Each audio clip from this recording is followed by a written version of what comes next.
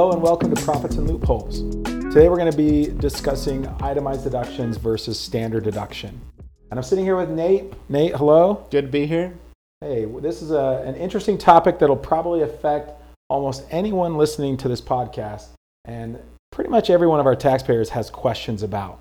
So let's first start with standard deduction. What is it? What does it mean to us? What are some of the changes that we've seen recently over the years with the standard deduction?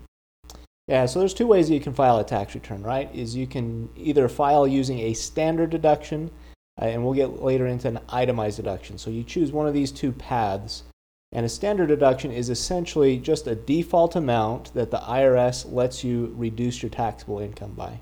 So a deduction will make you pay less tax. Standard deductions are based on our filing statuses. So we have married filing joint, married filing separate, head of household, single, and then we also have some other like qualifying widower sort of statuses that are a little bit more rare. And each of those statuses have a standard deduction associated with them. Recently, so in the last several years, we've actually increased those standard deductions quite substantially. So like a married filing joint couple filing for 2021, they're going to have a standard deduction of $25,900. So what that means is they can now earn $25,900 without paying any tax on that money. And then single deductions are half of that amount, and then head of household is right in between. And so only when our itemized deductions, and maybe Paul, you can help us understand those, when those itemized deductions exceed that standard deduction, so we get to shelter more of our income from being taxed, that's when we opt for doing it, filing a Schedule A and itemizing. Yeah, this is often a question that taxpayers ask in relation to, well, am I itemizing? Am I taking this statutory minimum standard deduction? And you mentioned it is an either or, and generally we want to take the higher of the two, right? Because that will end up reducing our taxable income lower. Now, there are some other issues with not issues, but with the standard deduction. There's some additional increases for particularly if you're blind, or an age increase if you're over the age of 65. Now that standard deduction will be increased by, I think it's $1,650 right now. Adjusted for inflation. Yep. So one thing to probably reiterate at this time is that when we're talking about standard deduction and we're talking about itemized deductions and tax law in general, Nate made a good point earlier, is that the tax law changes quite frequently. So if you're listening to this podcast and it's maybe a year or two after the fact, you may want to just brush up on with your current CPA what is the current tax law, because things are changing so regularly. But let's talk a little bit about itemized deductions, because the standard deduction is pretty straightforward. When it gets to itemized deductions, there's been, again, some recent changes with tax law over the last few years. We used to have this idea of a miscellaneous itemized deduction, which is kind of in a prohibitive state where they don't exist, and we'll go into kind of some basic detail on those. They're kind of on the sideline until about, I think, 2026. But our itemized deductions consist of a few items. And if you look at Schedule A, this is where you'll see primarily a list of itemized deductions. You have qualified medical and dental expenses that exceed a certain threshold of adjusted gross income. The rate is currently, and I think with some recent tax law, it's been made permanent at 7.5%. It's kind of gone back and forth over the last few years of 7.5%, then up to 10, and back down to 7.5. So qualified medical and dental expenses. This would include health insurance premiums that are not pre-tax paid through an employer. Pretty difficult deduction to get. Yeah, I don't see it's it very rare. often, just because it doesn't ever exceed that 7.5% of income, and it's only the amount over that we get to use. So I often see it with maybe some of our elderly taxpayers find themselves on fixed income, but as they age, medical expenses are increasing, and so sometimes that can be seen. And oftentimes taxpayers also might do some planning to engage in maybe large dental or large medical expenses in 1 year to kind of get that tax benefit. That. Yeah. I also see it with taxpayers that might find themselves in assisted living centers because the the cost of those is so great, and that also counts as a qualified medical expense. The next line item down revolves around taxes, state taxes, local taxes, both for income. There's a sales tax. This is a unique scenario where within the tax category, we can take the higher of the sales tax we pay or the state income tax that we pay. Now, from my experience, most taxpayers end up paying a higher state income tax versus sales tax. But there are some big ticket items like when a taxpayer buys a vehicle or an RV that can increase that sales tax. So there are some rare occasions where sales tax can be an advantage. If you're a resident of a state that doesn't have an income tax, like Texas, absolutely, the sales tax deduction is also where we use that. Yeah. There are some current limitations. This has been a point of interest, I think, with state income tax deductions, as our government has made laws that prevent us from deducting our state income tax and real estate tax that exceed $10,000. So there's been a cap put on the amount that we can include as an itemized deduction for those taxes.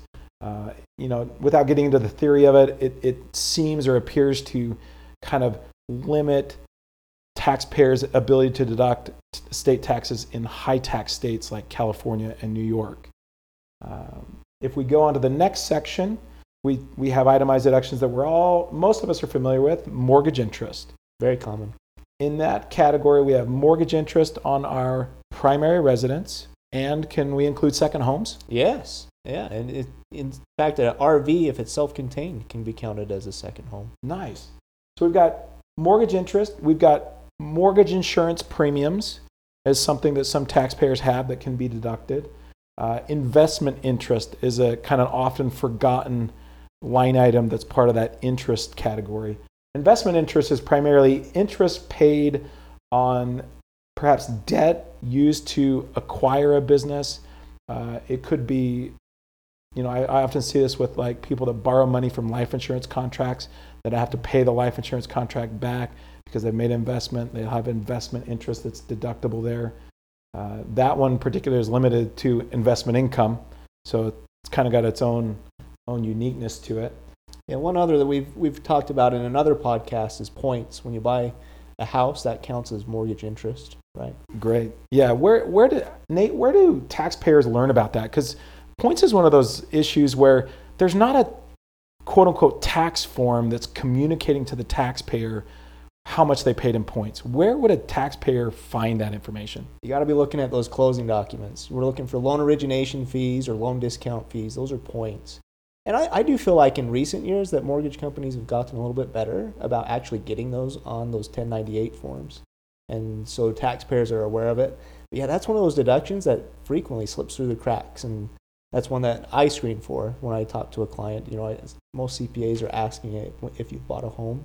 Yeah. And so, we have to look at those closing documents. Yeah, it's always a good idea if you're buying a home that when you close and you get that closing disclosure or settlement statement from the title company that you forward a copy on to your tax preparer. Yep.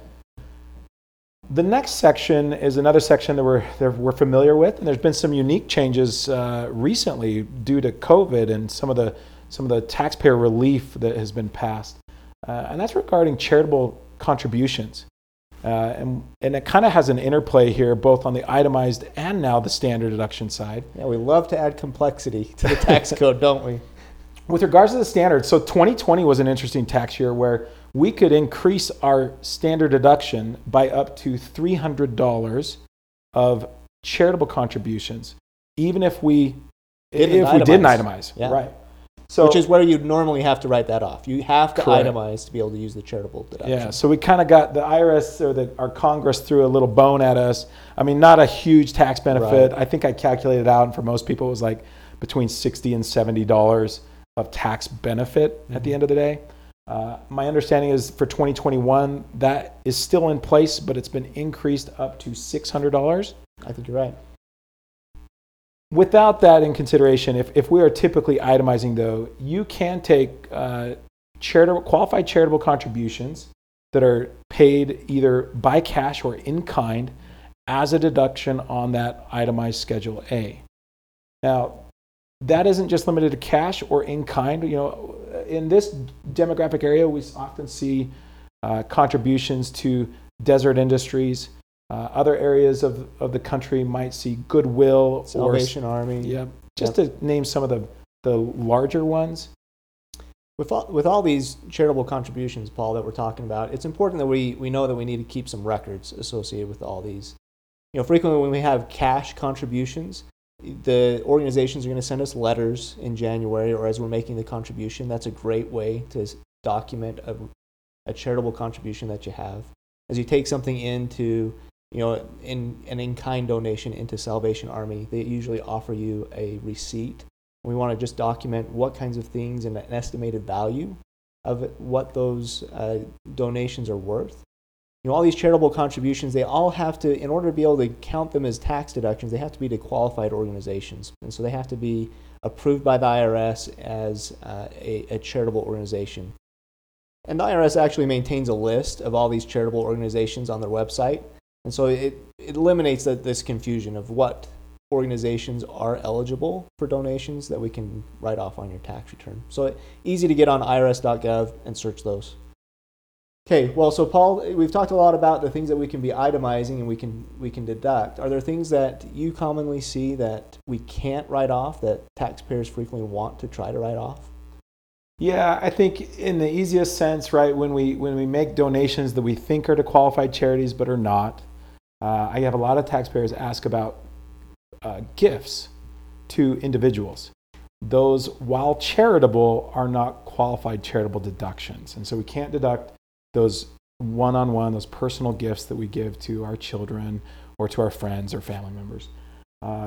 Political contributions, which is, we get a lot of pressure around voting times to make political contributions. Those are not deductible.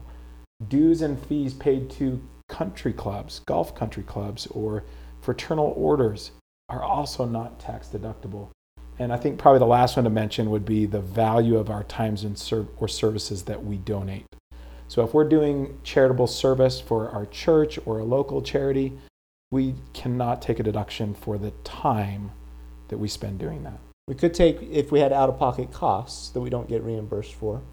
Correct. One that we recently were able to write off was unreimbursed employee expenses. So as an employee, if I had these expenses associated with my W-2 job, I used to be able to write those things off. We've recently taken that out of the tax code as well. Yep. Under the current circumstances, if you want to have any benefit, you had probably better go to your employer and request reimbursement of those expenses on their behalf. Well, it's been a great conversation about itemized deductions. I feel good about what we've talked about here. If you have questions, don't hesitate to reach out to us. Be happy to get those answered for you. We'll catch you next time.